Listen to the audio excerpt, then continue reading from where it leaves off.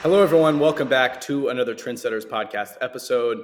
Today, I'm joined by Michael Hunter, who is a management consultant currently with AlixPartners. Formerly, Michael was the CMO at BBDO, the largest agency in the world at the time. That might still be the case, and also a marketing and brand leader with several consumer-facing brands.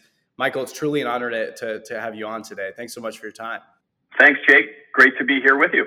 So I'd love to, before we dive into it, I'd love to get a little bit more of a sense of what you do currently. So if you have kind of a quick kind of an intro to that, would love to break that down a little bit further. Sure. So as you mentioned, I work for AlixPartners, and we're a global consulting firm that specializes in helping businesses address their most complex and critical challenges. And as you alluded to, before that, I'm told I have a fairly unique 360-degree view of the marketing and advertising industry, having worked in brand management and CPG for Campbell Soup Company, consumer durables for Whirlpool, retail at Best Buy, and then yes, at BBDO, I was the CMO of the agency network Southern Arm in Atlanta. And along the way, I performed independent consulting to 18 companies, again, a mix of manufacturers, retailers, and agencies. And what I love about management consulting and the type of work we do now is that it's very big and strategic. So seldom are we just serving the CMO. Most often it's the CEO or division president and his or her team, whether that be the chief operating, strategy, transformation, procurement officer. And it's holistic in that the types of problems we help our clients solve are big topics, like how to get the company growing its top line. So that could be a marketing issue, or it could be pricing or the way their sales force is structured. And sometimes it's how to grow their bottom line, which involves smarter management of SG&A expenses. So it's a real great variety of tasks that we help our clients with. Yeah, that's incredible. And you mentioned some of those past experiences, and having to choose maybe just one or two of those is kind of like having to choose maybe which kid is the best. Like, it's one of those things where you love them all, you can't ultimately decide. But of those past experiences and roles that you've held, is there one that stands out to you as the one that you maybe grew the most from?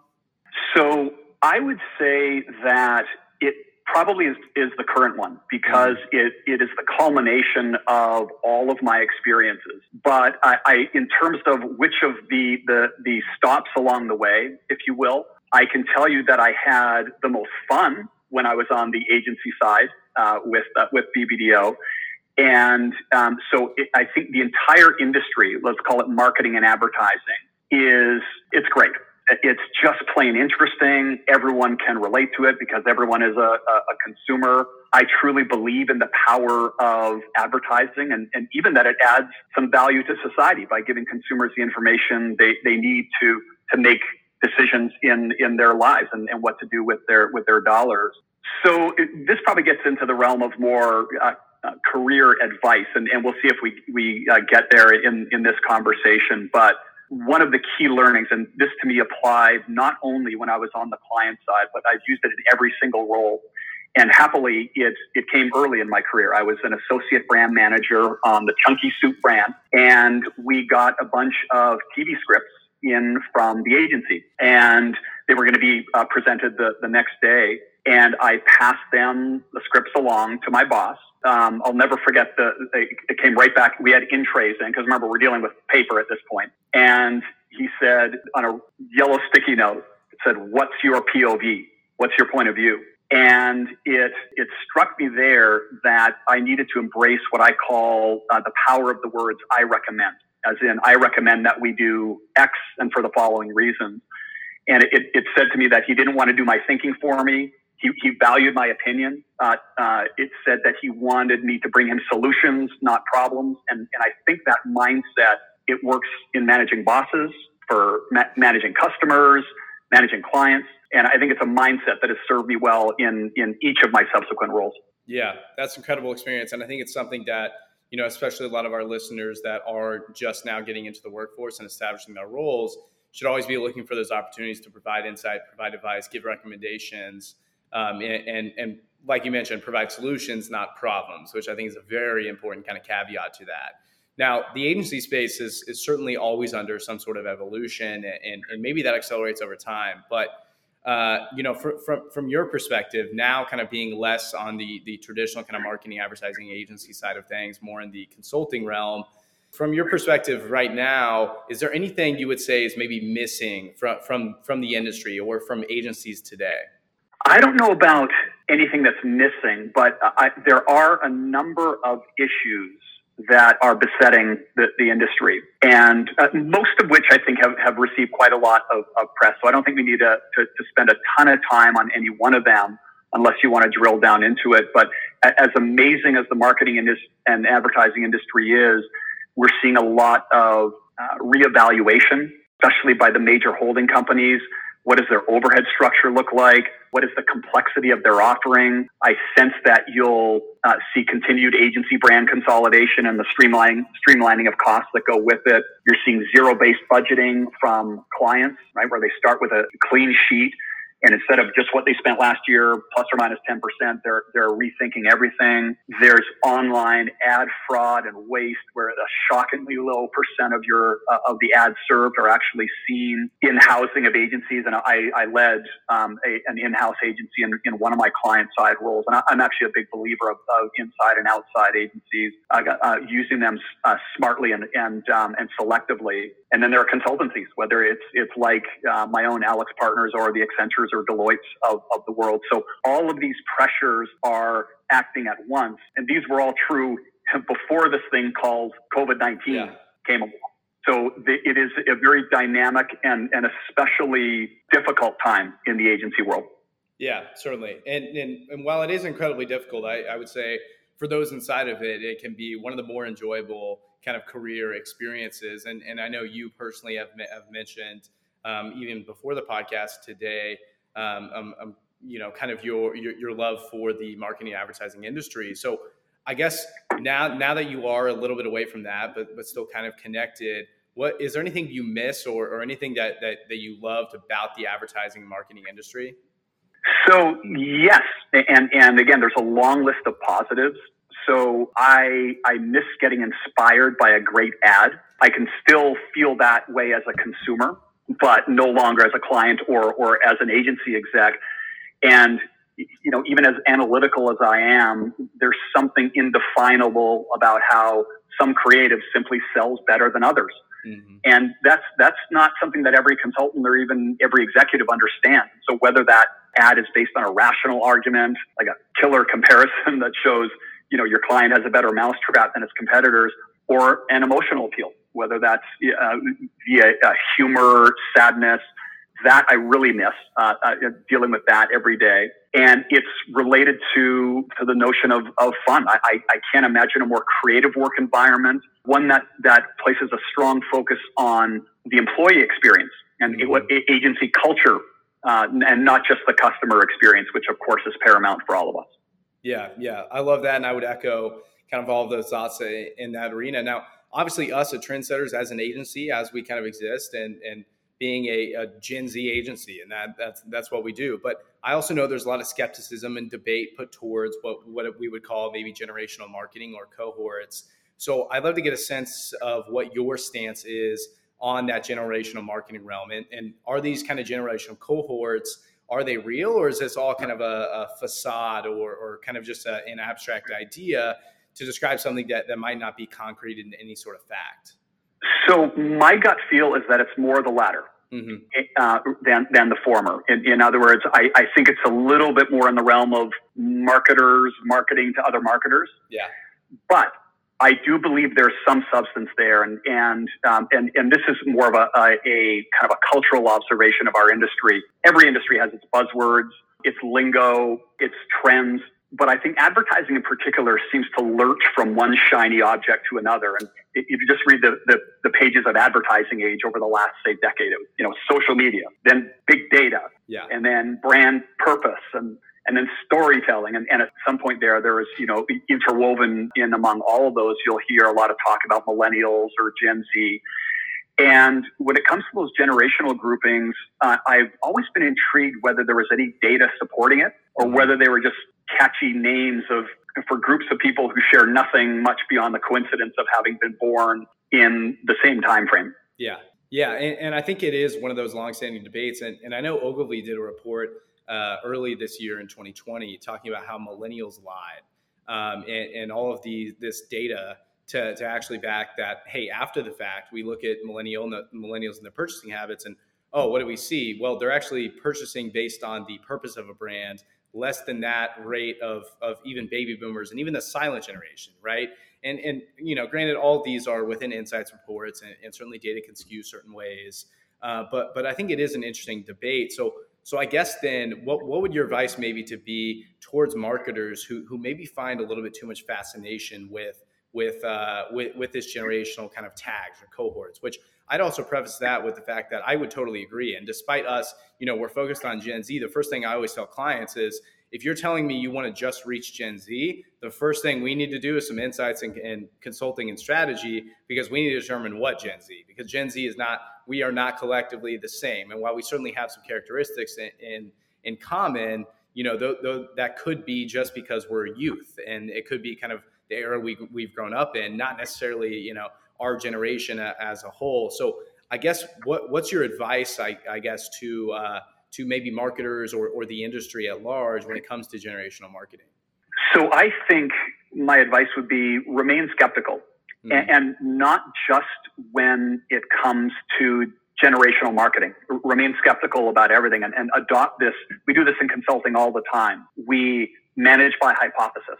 Mm-hmm. We think a client's problem based on our initial analysis is this, but we're open-minded enough to know that as we pressure test that with data, both quantitative and qualitative, it may not be that. And so similarly, I like the fact that you've got I would say a healthy degree of skepticism, or at least objectivity, with regard to this topic. And candidly, from an agency positioning standpoint, again, having consulted to a number of agencies, I would say having a thing, like having something that you stand for, or that it makes you in some way memorable, I think it's better than not having a thing. And in fact, I think it's more probable that you could bring a client in, to help them with their so-called Gen Z marketing activities, and earn your way to, well, gosh, if Trendsetters did a good job of our Gen Z effort, I'll bet they could do a great job, reaching other generations who consume our product. So I think that it's not without its merit. And I'd actually love to see that Ogilvy data. I'm not surprised, because remember, I'm skeptical about both brand purpose, or that movement, and also generational marketers. So it's intriguing to know that millennials are actually less purpose-driven, the so-called ultimate purpose-driven ones, than other generational cohorts. Yeah. And something you mentioned in that was the skepticism around this brand purpose. And this is something that I think, you and I kind of touched on prior, was kind of both how we see, the marketing and advertising realm. And I would say maybe not the emotional side of it, but this idea of brand purpose and these less tangible items that are being proclaimed as the solution to all of our problems, when in reality, it's almost like, what is the actual definition of those? So you mentioned that skepticism around purpose. I guess how would you? I guess I'd love to dive into that a little bit further. What do you mean by that skepticism around kind of purpose? So the brand purpose movement. Do I believe that some brands are purpose driven, or even purpose, or born of purpose? Absolutely. Mm-hmm. A Tom's shoes, I think, is a great example. Patagonia, I think, and some of the outerwear brands, and linking, to the environmental movement. I think it's a smart brand fit for them.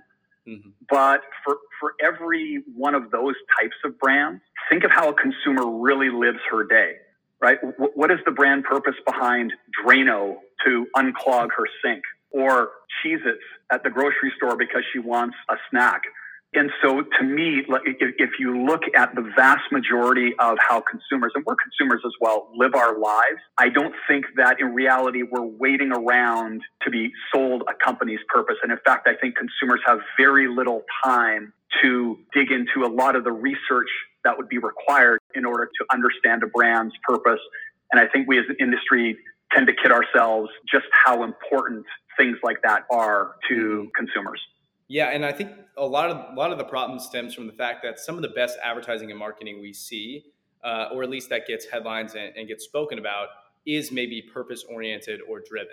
And, I know, because I've seen this, within even our own agency, that you have the client that comes to you, and in no way are they aligned with an objective nor purpose like that of an Apple or Nike as the two that kind of stand out the most, or even a Coca-Cola, right? In terms of just like that scale of advertising.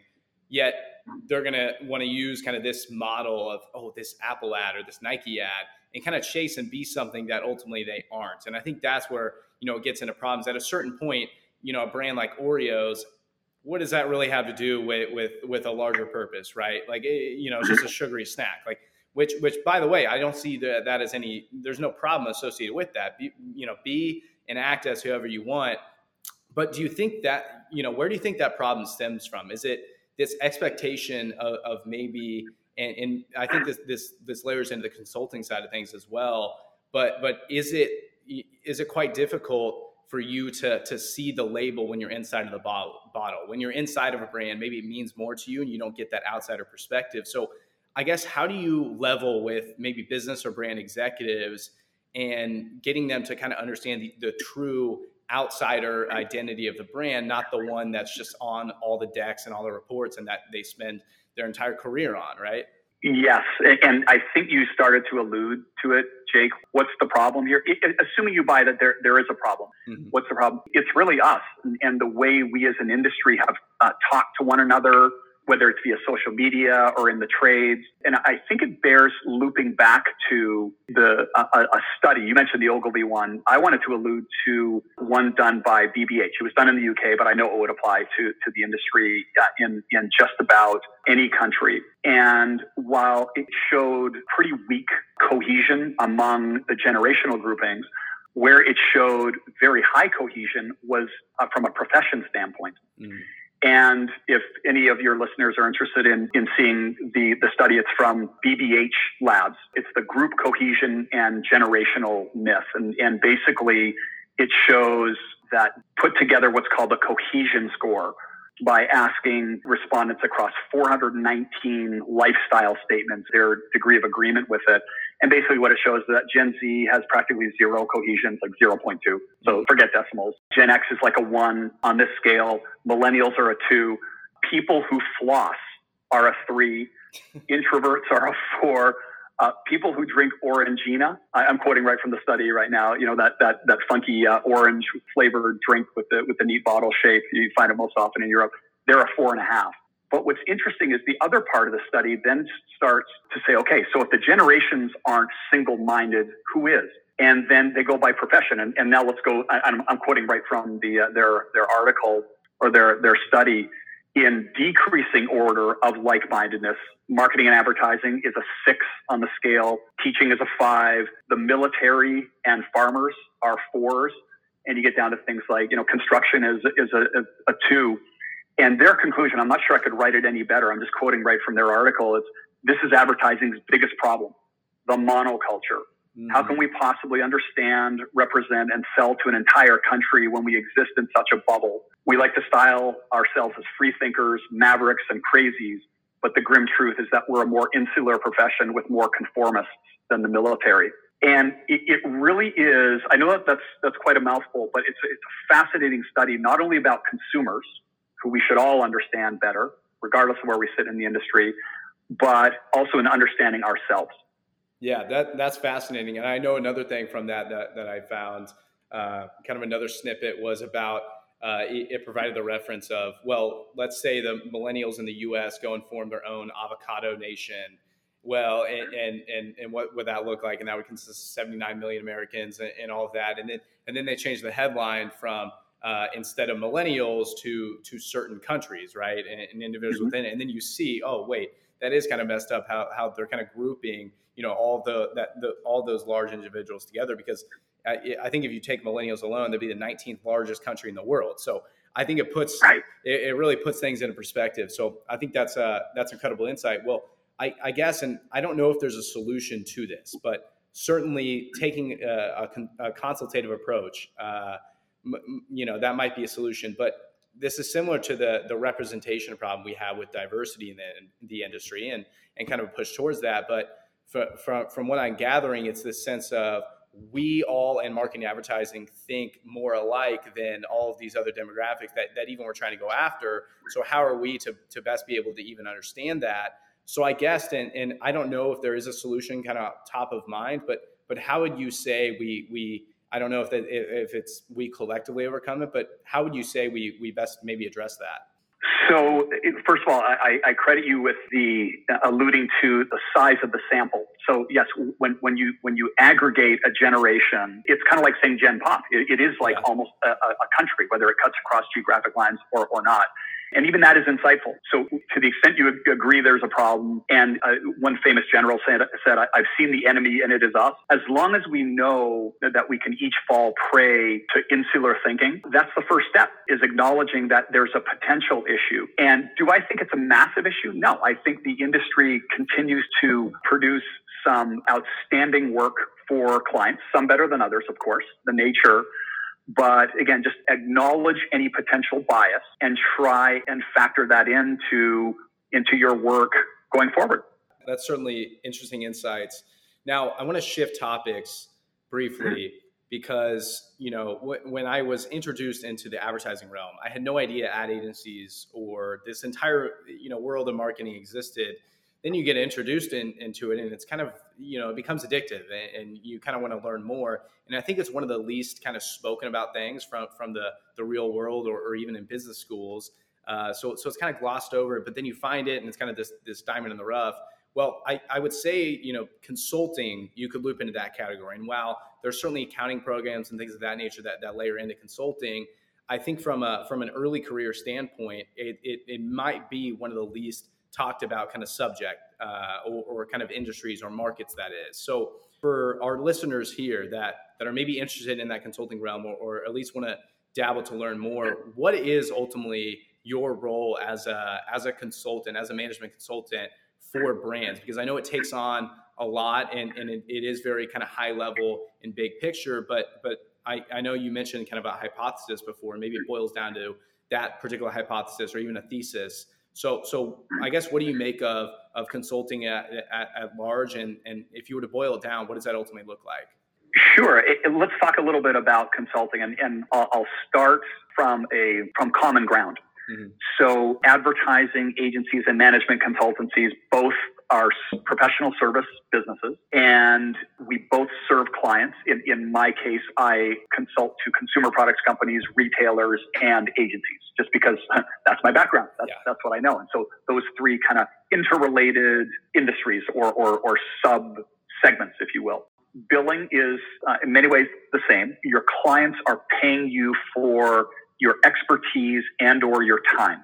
Mm-hmm. They're paying you to do something that they can't do on their own. And so whether that's extra brain power, extra legs at times to help them supplement their team. So again, very similar. And I think, in fact, there are more similarities than differences. One of the differences is what I alluded to earlier, where our scope tends to be different in management consulting. And so, for instance, I absolutely love marketing, but I'm equally fascinated by how a sales organization is structured, or whether their entire go-to-market plan, the way they price their products, is relative to the competitors, is on track.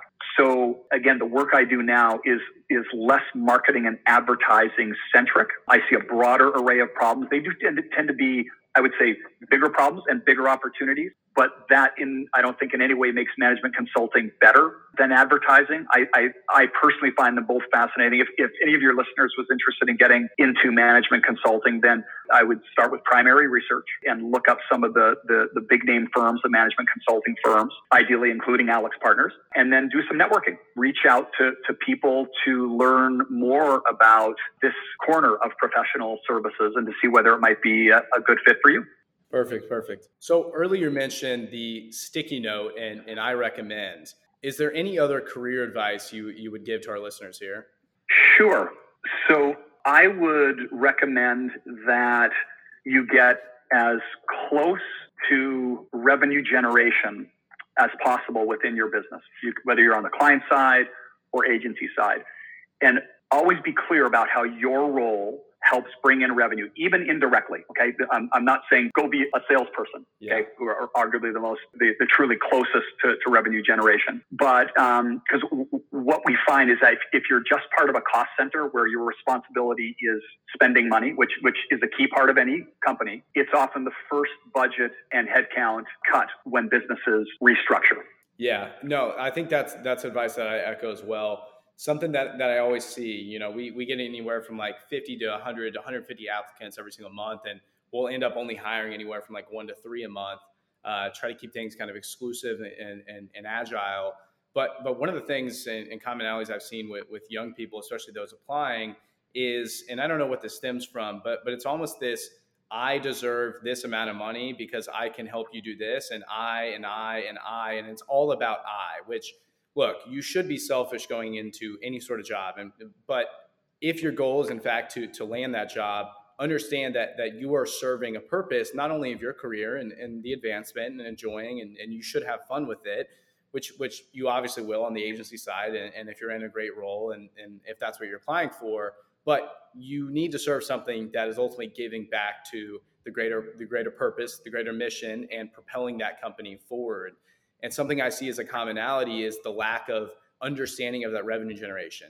Like you said, you don't have to be a salesperson, but show me how your ability to do social media better, or create better videos, or create more content, or manage clientele. Show me how that actually translates to revenue outside of number one, what I already have, and number two, what I could go get out elsewhere on the market for potentially cheaper. And I think that's totally overlooked. Is there any kind of final career advice or anything you would add to that?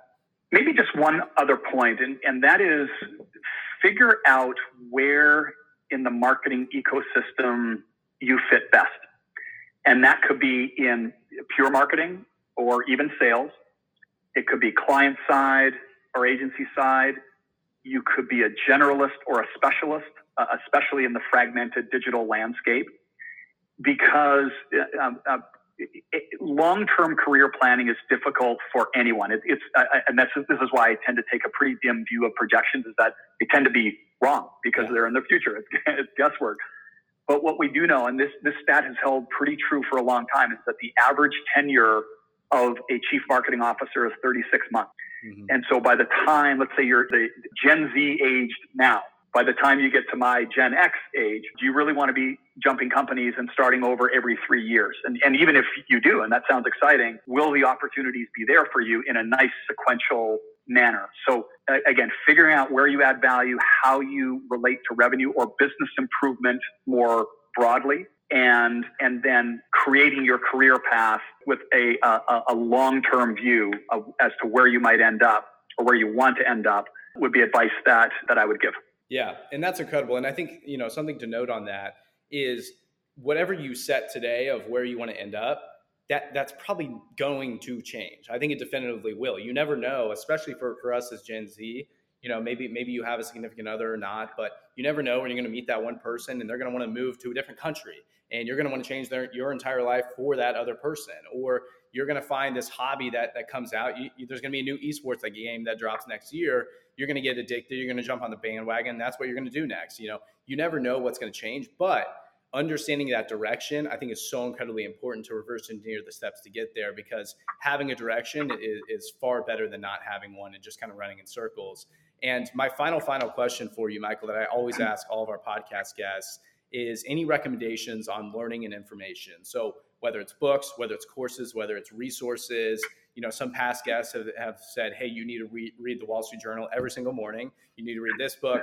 I now have a book list of like 250 that I still need to get to, and I'm slowly kind of working at. But for you, are there any sources of information, education that you would recommend?